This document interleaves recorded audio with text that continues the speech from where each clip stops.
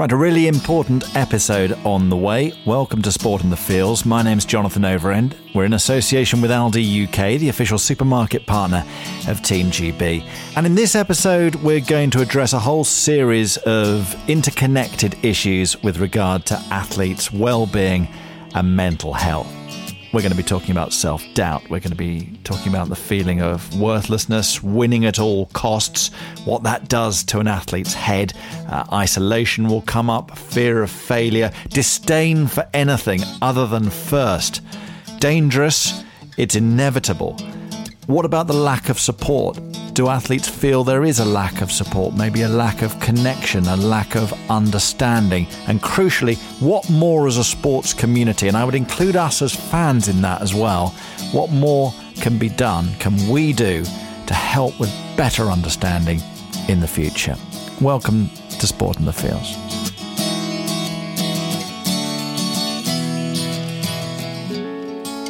Right, this is going to be a really interesting episode, I think, because it's one we thought about right at the end of an episode previously in the series. It was the Jeanette Kwakye conversation with myself and John Inverdale. And if you heard that, you'll remember me saying right at the end that we should do an episode talking about athletes basically after the event. After a defeat, after a loss, which, let's face it, is most of the time in sport. If you don't win the tournament, you're going to end up losing somewhere along the line. Do we really care enough about what happens to those human beings when they disappear away from the cameras, away from the microphones, and off backstage? Andy Stevenson is with me for this episode. How are you, Andy? This is a really important topic, I think. It is, yeah. And I enjoyed listening to Jeanette and John and yourself speaking the other day. And I think it's really good that we're following up on it because, as you say, it's an important subject. And actually, it's one I think we're all probably a bit guilty, either as journalists or even just as spectators of sport. We're all a bit guilty of not really thinking about it enough and just assuming that all these sports people are happy and wealthy and doing well and have got no problems. Because we're watching sport, we're naturally sport fans, aren't we? So I think you're right. I think there is that sort of overriding emotion of, well, we'd love to be there. We'd love to be doing what you're doing right now. And that kind of masks, is that the title of this episode? I think it is, maybe The Mask. It masks the true feelings inside. And who are we to judge what is going on inside the heads and bodies of some of these people? It's a weird kind of envy, isn't it? It's the kind of grass is always greener type thing that we have these sporting heroes, and you're right, we often think, God, I wish I was them, for a day or a week or a year. Or, I have it when I'm watching golfers. I think, what could possibly be better than being a professional golfer? But that of course just completely overlooks the daily agony of being a golfer, I imagine. It doesn't, regardless of how many trophies they win and how much money they earn, they're still going to be plagued by the same problems that all golfers have, which is that, you wonder why you were a good player yesterday and a bad player today. Yeah. And I think it's probably the same in all sports, really. And in addition to watching sport, Andy, we've both been there waving our ubiquitous microphone in that very flimsy, non-essential way in front of these people, as I say, after defeats, after some of the most harrowing moments that they are going to experience, not just in their careers, and we talk a lot about careers, but again, we'll come back to the human element of this, in their lives. And it's got me thinking, I don't know about you, it's got me thinking about those times when I've stood there rather helplessly, thinking, could I have done more? Should I have done more to just forget about the whole professional side of it and just connect with these people on a human level? What do you think? Yeah, I've been there like yourself when an athlete has been so upset and either explicitly, overtly so, or you can tell that they're just holding it in and trying to kind of keep smiling for the cameras or for the microphone, if you like. And there's nothing worse because obviously, unless we have some sort of friendship with this athlete, we are going to be with them in the mix zone, as they call it, in the area where we can interview them after their event. And we're maybe with them for 5 minutes max? Mm. And of course, we get the audio, we rush back with it, and we're on to the next athlete or on to the next event. So, sometimes I reflect and think that's actually a bit out of order, to be honest. And you know what? Our guest on today's pod, Andy, knows exactly what we're talking about. And I was there actually in Athens, Greece in 2004 when she lost the gold medal match. This was in the mixed doubles in the badminton. Gail Ems, brilliant badminton player, had played superbly, to win the semi-finals, which was the match which earned her silver medal ultimately. But when she lost the gold medal match, nothing was further from her thoughts. And yeah, it was one of those sort of harrowing few minutes when I couldn't connect with her because I just couldn't get it. There was me coming down thinking silver medal, that's pretty damn good. I'm not going to get anywhere near that in my lifetime, and you've just done it. But not being able to understand why that didn't mean anything to her. And that's where these sportsmen and women, Andy, are on a different plane. It is their life. It is a matter of life and death, as, who was it, Bill Shankly famously said. It's far more important than that. And you can feel it and you understand it, or you come close to understanding it when you are witness to those moments. And don't you think there's a strange thing where it's actually different at an Olympics or a Paralympics? So, for example, what I mean by that is when we watch a football final, and sometimes you'll see the runners-up come up for their medals, and the runners-up won't even put the medal round their neck, or they'll take it from the dignitary and then they'll sort of almost throw it away or put it in their pocket or whatever. And I think we understand that. For some reason, I think at the Olympics, I'm not sure we see a silver medalist at an Olympics as the runner-up or the first loser. I think we see them as one of the best three in that competition, if you know what I mean. There's a subtle difference there, isn't there? And this is the thing for me, because I think in isolation, when you hear an athlete saying, oh no, I was devastated with silver, I only wanted gold, we kind of think, oh, well, listen to yourself kind of thing. But this isn't an ego talking. This is a winner talking, someone who has been conditioned throughout their lifetime to win, and that is the be-all and end-all. So this conversation we're about to have, and this episode, I think it's about understanding more than anything. It's about compassion and connection. And also, Andy, what can we do about this? As a sporting community, what can we actually proactively do to help with this moving forward? Because we're all involved. Some of us are on a different side of the ropes to others, admittedly, but I think we can all work together, don't you think? Yeah, and I think it touches on something else you were talking about in a previous episode about children being encouraged to play sport for the fun of sport. And I think maybe we have to delay the idea of winning at all costs until much further into an athlete's career, or maybe not at all. I mean, maybe we shouldn't put that pressure on any of our athletes, full stop. Yep, because you trade happiness and a lifetime of happiness in some situations. And as you're about to hear, that has happened in this athlete's case. Let's bring her in and welcome her onto the pod. It's Olympic silver medalist, dare we say that, badminton's Gail Ems. Well, hi, Gail. How's lockdown been for you? Lockdown has been interesting, an emotional roller coaster, that's for sure. I think for someone like myself, who's always out and about, who likes doing stuff, who does this talking circuit, who goes to schools, who's always out doing fitness, you have to reset and reassess yourself, reassess everything. And it's been really, really tough. But kind of seeing the light at the end of the tunnel now, that's for sure. Gail, you say that you like to be outside and active, but looking through your social media feed, you have actually been able to keep outside and active quite a bit. I know you've taken up golf, haven't you? Yeah, Gail Goes Golfing has been an interesting little project. I had this kind of idea that, well, golf is definitely going to be the one that gets going again because it's outside. My golf and I, it's an interesting relationship.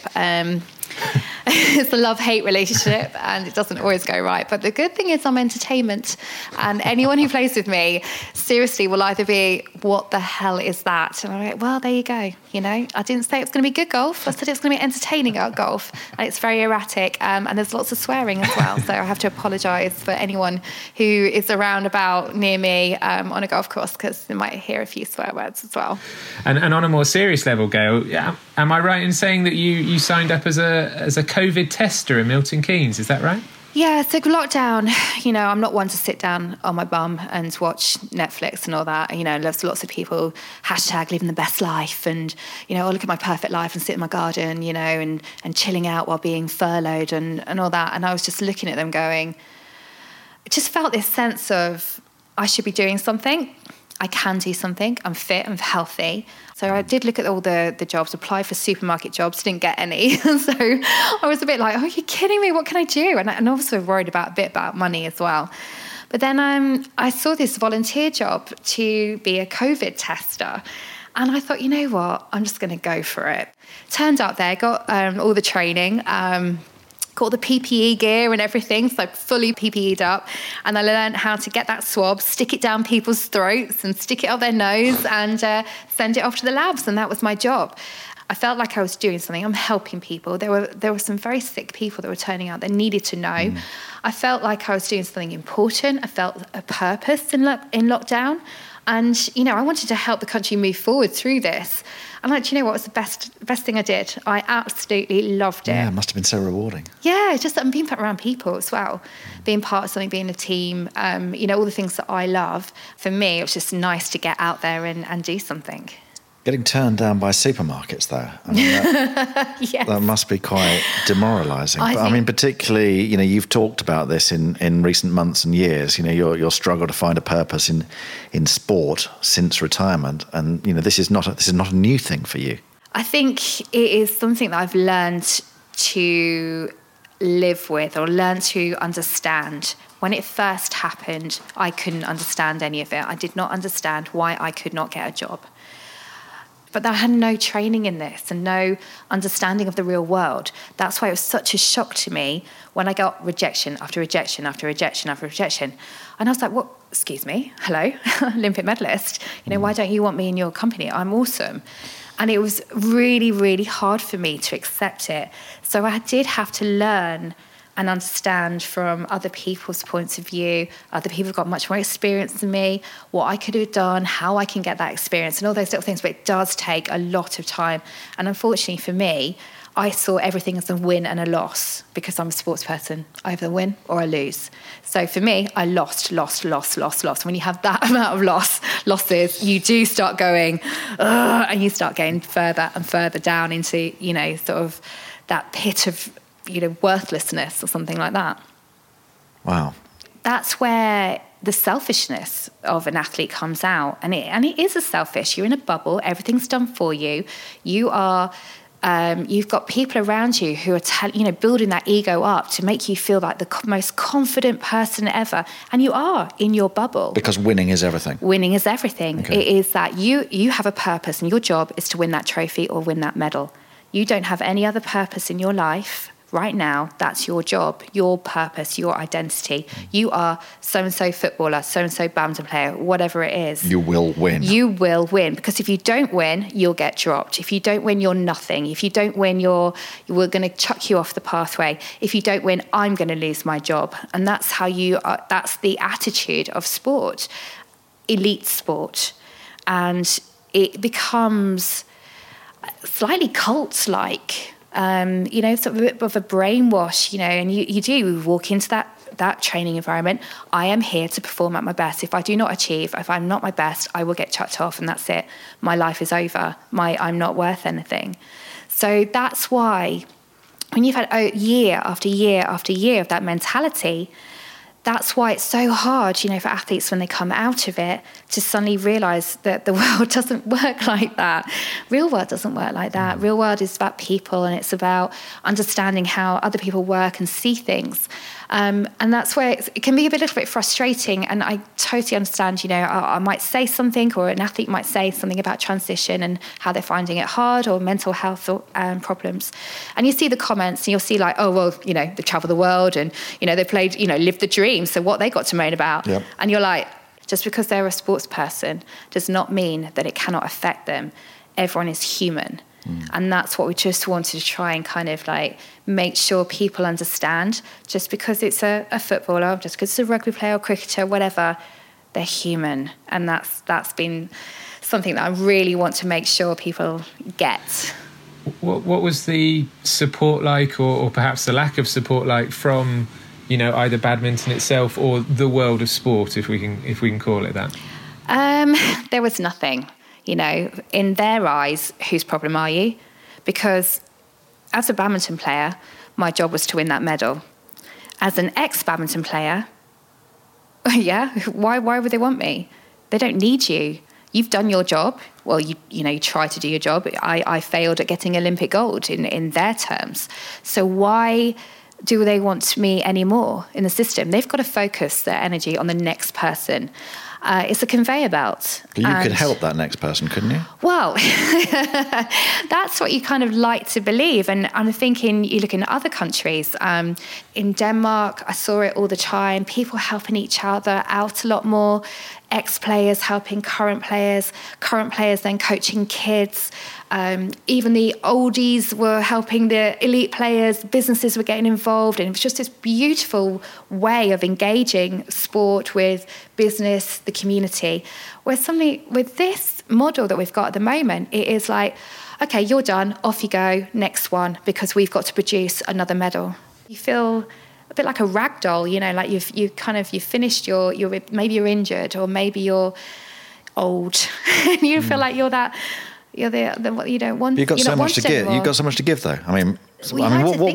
What do you do in badminton now? Nothing. Oh, it's shocking, isn't it? Nothing. Nothing. And I'm actually embarrassed to say that because people ask me all the time, "Are you coaching?" And I'm like, "Nope." Are you involved in badminton at all? Nope. And I get the look you're giving me right now. And it's like it's amazing, And I. But don't you live a stone's throw from the National Badminton Centre? I live 10 minutes away, yes, and I'm here. And do you know what I've offered? And they know I'm here. And there's only so much you can do. And you're asking for too much money, Ems, aren't you? That's what it is. I can feel it. Maybe I was at the start, and my prices are right down now. They could have me really cheap at the moment. This is Sport on the Fields, in association with Aldi UK, official supermarket partner of Team GB. We head off on a short tangent at this point in the conversation because chatting to Gail reminded me of a story I'd heard and I wanted to know if it was true. Did she lecture Andy Murray about the importance of the Olympics when they met on a bus in Beijing? He'd been to watch Gail's 2008 quarter-final. Andy and Jamie were flatmates of mine in Beijing, and I think that it was for them, it was a new concept they had. I'm not sure if Jamie had played the Olympics before, but definitely Andy was new to the Olympic concept, and he'd lost. They were out because their mum, Judy, is a big badminton fan as well. So she was in the crowd. She had tickets for it. So we kind of said, "Oh, come over and support us." And we were really confident, played well in the quarterfinals. The Koreans played better. So we lost. And I remember doing the whole media thing, and I just got told there's a bus leaving in 5 minutes, and I just wanted to be out that sports hall. Back to the Olympic Village, walked onto the bus, looked around, and the only seat left was an empty seat next to Andy Murray. And you could see his face, because I've been crying my eyes out, obviously, another crying Gail.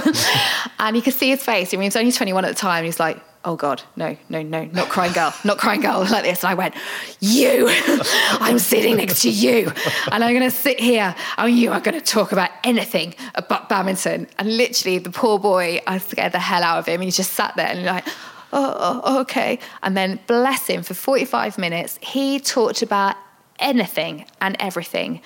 Talked about his dog, his new house, or whatever. Training. Just bless him, and I needed that. I just wanted to not talk about badminton. I wanted to just talk about normal conversation, normal life. Just there are other things that have got perspective. That's what I needed. He got that. He got that. He knew instinctively that that's what I needed. And he walked me back into the Olympic Village. We went into the dining hall. He sat me down. He went and got me some food because he knew that devastation. And I think for him, he realised how much the Olympics meant to me because I said, "That's it, I've retired. I'm not doing any more." And then he got that, "Oh my gosh, that was your last ever match." And I said, "Yeah." And again, it's that other sense of a sports person knew what that was like with that, and I could see in his eyes that he was like, "What if that was my last match? What if that was my, last ever Olympics?" And he just got that sense. He just played his first match. If I remember rightly, he was rubbish. It wasn't a great attitude he came into that Olympics with. Yeah. It was a really tough time in the schedule because they'd been out in America, they had to fly to Beijing for the Olympics, then back for the US Open. I mean, we took the mickey out of them constantly for that because I said, "This is our pinnacle, and you've just treated it like a little, just go and do the Olympics." Well, you said that to him, did you? Well, yeah. Oh, yeah, definitely we did. We definitely did. How did that go down? I think he learned his lesson because we went and did pretty well in the Olympics afterwards. So, well, he hasn't lost another singles match since. I'm not saying it's down to GLMs, but I'll take it. But I think, the most important thing was that he saw, that's what I want to stress, is that sports people know. They feel it. When I see a sports person, and they're being interviewed and they've just lost, I feel it in my heart. I well up because I know what that's like, and he knew what it was like, and I think he saw even more than that, and that's what we need to encourage. That it's not about, it's not all about the medals. We're human beings, and sometimes a hug from Andy Murray can mean the world, actually. And I'll always be thankful for that. That's a really nice story. I'm Jonathan Overend alongside Andy Stevenson, and we're in conversation with Olympic silver medalist Gail Emms. Yep, silver medalist, alongside Nathan Robertson in the badminton mixed doubles at Athens 2004. An achievement to be proud of, you'd think. You'd be wrong. And so we get to the heart of this story. How on earth the pinnacle of a career can at the same time be the deepest valley of failure. How is that even possible? Well, you're about to discover. I feel it as a failure in a few different ways. So the initial one is that in my sport, there is an Olympic gold medal match, and I lost. Okay, so I've lost. I haven't won silver. I've lost gold because we were in that match, in that final, and we didn't win.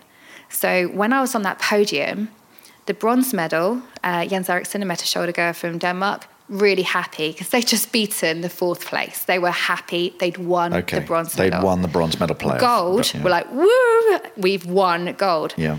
I felt I've lost gold. I haven't won silver. I've lost the gold medal. So that's the first thing in my sport. Not every sport's like that, obviously. I suppose if you're in a race, so you can win. I still see it as like if you're a swimmer or athletics, you win silver because you've got to over the finish line. Whereas I've lost out to someone in a one-to-one situation. I see everything. Did I win? No, therefore I lost. And it's just the way my brain works. It's a good thing in some ways. But it's quite hard to. I do get it, and actually, if I think back to that day in Athens, I remember we were leading as well. Yeah, you were. So we did lose it. Yeah, I mean, it was a good match. You didn't play particularly well, did you? But I suppose my point would be, you played brilliantly in the semi-finals. You were the best player on the court by a mile, and that was the match because you won the semi-final, which won you your Olympic silver medalist. So, I get the fact that you're reflecting on the last match, the final. Is there not a single part of you that can look back to that semi-final and think, I played really well and I won the silver? Part of me, and you're right, I played really well up into that final. You know what, I can't remember anything, but all I know is that Olympic final will always be replayed and I can't change it. And I've never watched it, I never will, I can't, it hurts too much because I know that I was the weak link, and I know that. But then I'm also grateful for that match because after that match, I told myself I will never ever feel like that on a court again, and I will never let that happen. So it actually spurred me on. So there are good things to it, but I still see it as a failure. But I remember bouncing down from the commentary position with my tape recorder in hand, thinking, I'm going to be pretty much the first person she sees after this disappointment of losing this gold medal match. I'm just going to go in there with all the positivity I've got. And I'm going to say, Gail, okay, you've lost. Forget about that. You've got an Olympic silver medal. And I was like cheering and, whoa, you're amazing, fantastic. And you weren't having any of that, were you? No, I just cried, didn't I? You just cried. Yeah. Oh, And you see, I've almost waited 16 years to find out why. Because I get it now. Yeah. I get it. If you're going in with this winning is everything mentality, silver means nothing. As brutal as that sounds. it's hard, isn't it? And I know, and I do understand to a lot of people when I do talks and I go to schools, and literally you see people's faces, and those that remember it or watched it, and they're so happy about that silver. But I will never ever feel like that. I don't, and in a way, I know it's meant a lot to people, and they'll be very, very happy, family, friends, coaches, and all that, who I owe that medal to. But I will never ever be 100% happy with it. So, what emotions do you feel when you look at that medal now, or all your world medals, your European medal, your Commonwealth medal? How do you feel now? Sort of, hopefully, a little bit detached from the feelings you had at the time. I don't feel anything. It's really bad, isn't it? I don't feel anything. I just feel it was my job to do that. Oh, don't do that face to me. Oh, it's that. I know it was my job. I just look at it, it's just a medal. And how much of that do you think is because of the way you felt about badminton and about your career throughout? Because you had been conditioned into this winning is everything mentality. Yeah. Did that make you kind of fall out of love with badminton? Yeah, it did. You go through, obviously, as you get older, you go through different emotions about your sport as well. I am actually very jealous of athletes who talk about their love for the sport. They just love it. They're so, they can watch it over and over again. They just, and I never felt that love for badminton. I knew I'm a very determined person. I love winning, and I saw badminton as a way to win. That's what I love. I love winning. And so that kind of suited my personality, that I can go out there, play badminton, I can win, therefore I am happy. But I never loved the sport, and there was a few reasons. I'm not the most naturally talented at badminton. I knew my weaknesses quite a lot. I could never properly love it because I didn't feel adequate enough as well. So, and when you got older, it was more apparent to me that I was there. It's a job. This is your job. This is your job. It felt like a business rather than who I am. And I as much as I wanted to try and put my personality out there and be happy and smile on that badminton court and enjoy every minute, I couldn't do that all the time. And that's why I feel I never want an athlete to look back and hate their sport or hate their journey, or look back with regrets. But there were times in my life where I just looked back and I thought, I felt anger, and I felt, why did I not feel like that was the happiest time of my life? Why am I not looking back and, do you remember the time we were in the middle of Korea and it was just so happy, we had such and I look back and I think it could have been better. I could have done the process, the journey, the way the sport was set up for everyone, not just myself, for coaches as well, managers, all that. I think there's so much more that can be done in sport. Well, this brings us back to the idea of the support network. So important in sport. And, I'm getting the impression the more we talk that we don't connect. I'm talking about us on the other side of the ropes, if you like. We don't connect with you as athletes on that human level enough. No. What are your thoughts on that lack of support network? I think you've summed it exactly right. We're humans. Just because we can play a sport really, really well does not mean that we don't feel. We don't feel disappointment. We don't feel happiness. We haven't got a life outside. What's been really good recently is more athletes are opening up, and you're hearing stories and you're saying, well, actually, do you know what? I've got family. This is what I have to do for my family. I've got this going on in my family, this going on, or, and then suddenly people are going, oh yeah, you're more than a footballer or a tennis player. You are actually a person. And part of the I think sport's done it bad in the fact that we've sheltered quite a few people away from, media. Don't talk to the media. Don't talk to them because they just want to get at you and, sort of pull you down. And I think that's a really wrong way of saying it. I think we should have a much more open with athletes and media and the audience, because we are technically all the same. We are human beings that have emotions and problems, and we've grown up with all sorts of stuff. Our life stories are, that's what makes us. I think we should be comfortable. Athletes should be comfortable of who they are, and being proud to say where they've come from or what they've gone through. The more they can talk about that and connect with people, then it's better for you guys as in the media. When you're interviewing, you can see that. And, you know, you, I'm sure, have been in situations where you're interviewing and you know that an athlete's not right.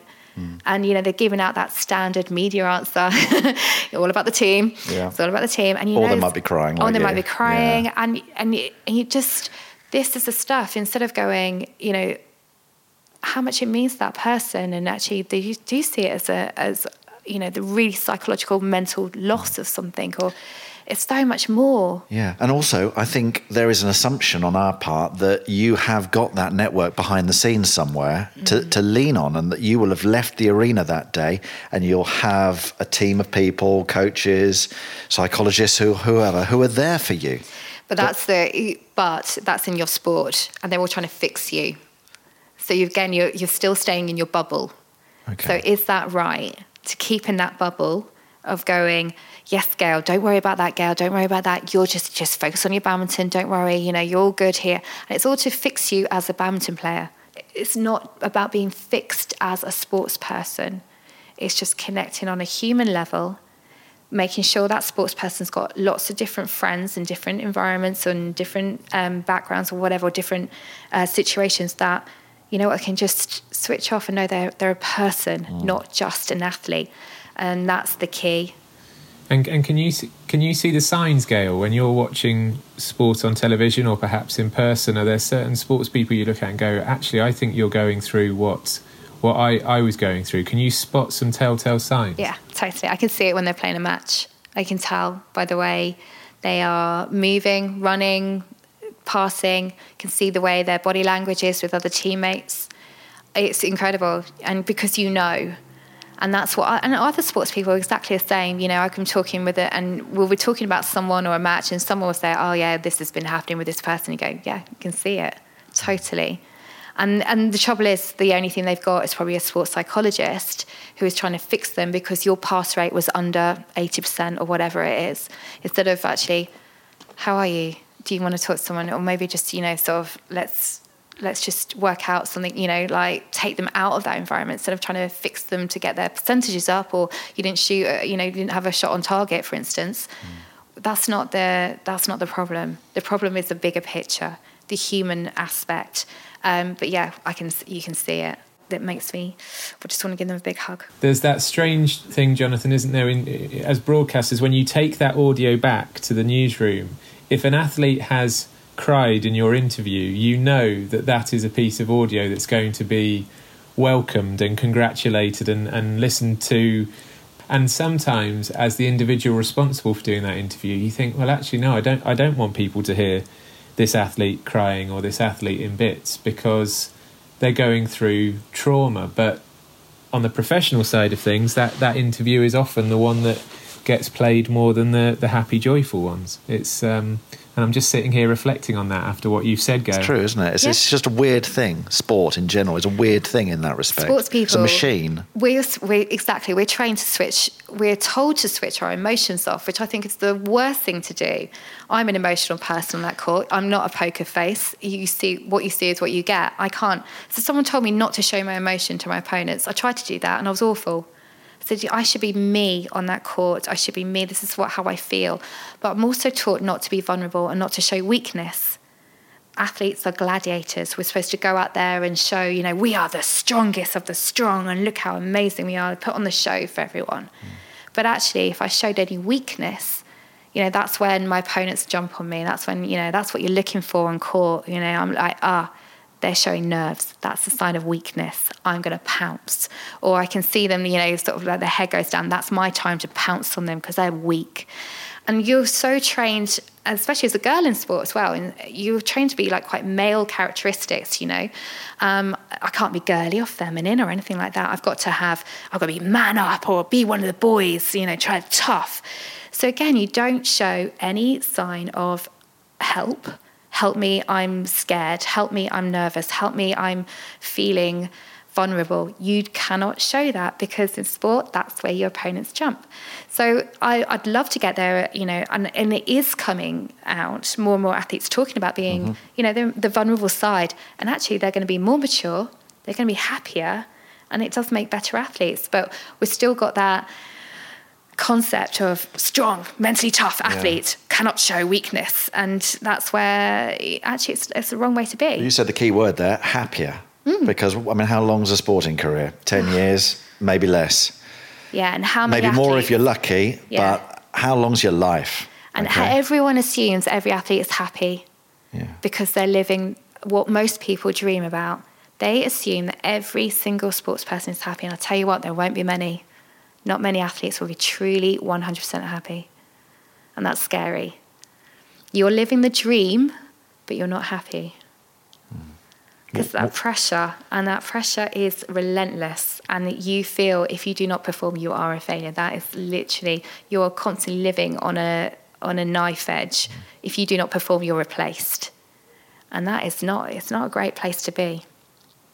What can we do about this? How can we help as a sports community, do you think? I think it's better that we get this more talking about this open and again, that understanding, especially from crowds and from, sort of sports fans, that again, sports people are human. I think Michael Phelps has talked quite well about this, and he just looks, this incredible gold medal winning machine. He's just like, I'm human. Yes, I can swim, but I'm human. And I think we just need to remember that these athletes, when we're shouting abuse at someone, they've got a life. They're from something, they've done amazing. Let's just sort of remember that about it. But also for the athletes to communicate better as well. Don't be okay about talking and connecting, because the more they do that, they'll feel happier, and that vulnerability is not a weakness. So whether it is, to the media, whether it is to a sports network, or just remembering that they have got a sports network, talking with other sports, encouraging that. It's not about fixing a sports person because they haven't done a shot on target. It's about them looking at the bigger picture, helping people be happy and mature, because they say happier athletes, better coaching system, better environment to be in. And then you'll get more people carrying on that game and wanting to give back, rather than getting off that pathway and then saying, see ya, I've had enough, I don't want to go back. So it should be about that, that sort of, it shouldn't be, you are athlete, you must win. If you do not win, that's it. That's not an environment for sport at all. We need to get away from that. It's a really important conversation. It's been great to go through it with you, Gail, and I think a lot of people will take a lot out of what you've said. I hope so. Sure. Thank you. And you're not a loser. You are an Olympic silver medalist. I think I need a bit more therapy for this. Book in again, Gail. I'd recommend a series of 6 of these chats if possible. My rate is pretty okay, actually. Okay. And by the end of it, you'll be there. Okay, thank you. See you soon. Oof, well, there we go. That's Gail Emms. And I don't know about you, Andy, but I found that really moving and, quite emotional at times. Yeah, that's really made me sit back and think and ponder on interviews I've done with athletes in a variety of sports, where I think, as I mentioned at the top, they have either shown quite obviously that they're upset, which in some ways is a little bit easier to deal with, or possibly harder, I think, is when you stood there looking in their eyes. You can see that they're really upset, but you can see they're putting on a brave face or a brave voice for the interview. And I think that's probably the hardest one. And what Gail was talking about there has brought some of those memories back to me. And it is a really important topic. And I'm pleased that we've been able to do an episode on it. And, if it all gets us thinking about ways of connecting more and supporting more and understanding more, then I think that's a really good thing.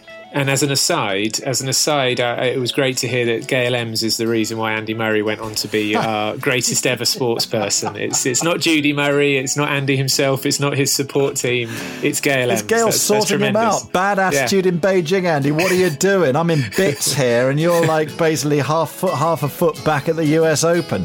And isn't it interesting? He hasn't lost an Olympic singles match since then. There you go. Back-to-back gold She has medals. a genuine claim to that. That's brilliant. Great story. And some sizable name dropping from Gail as well in the canteen at the Olympic Village. And I sat and had breakfast with Messi at Beijing. Yeah, I sat with, and I didn't even realise, because I was just chatting I just remember it was like Argentina, and I was just eating my breakfast. I'm not a morning person. And doing the international sign language for good luck and all that sort of stuff. And then realised I'd just been sent to Messi. So there you go. As you do. Thanks to Gail Ems then, and to Andy Stevenson, and to you for listening, downloading and subscribing.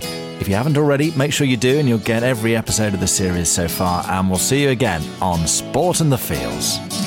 Sport in the Fields is a 9419 independent production. In association with Aldi UK, the official supermarket partner of Team GB.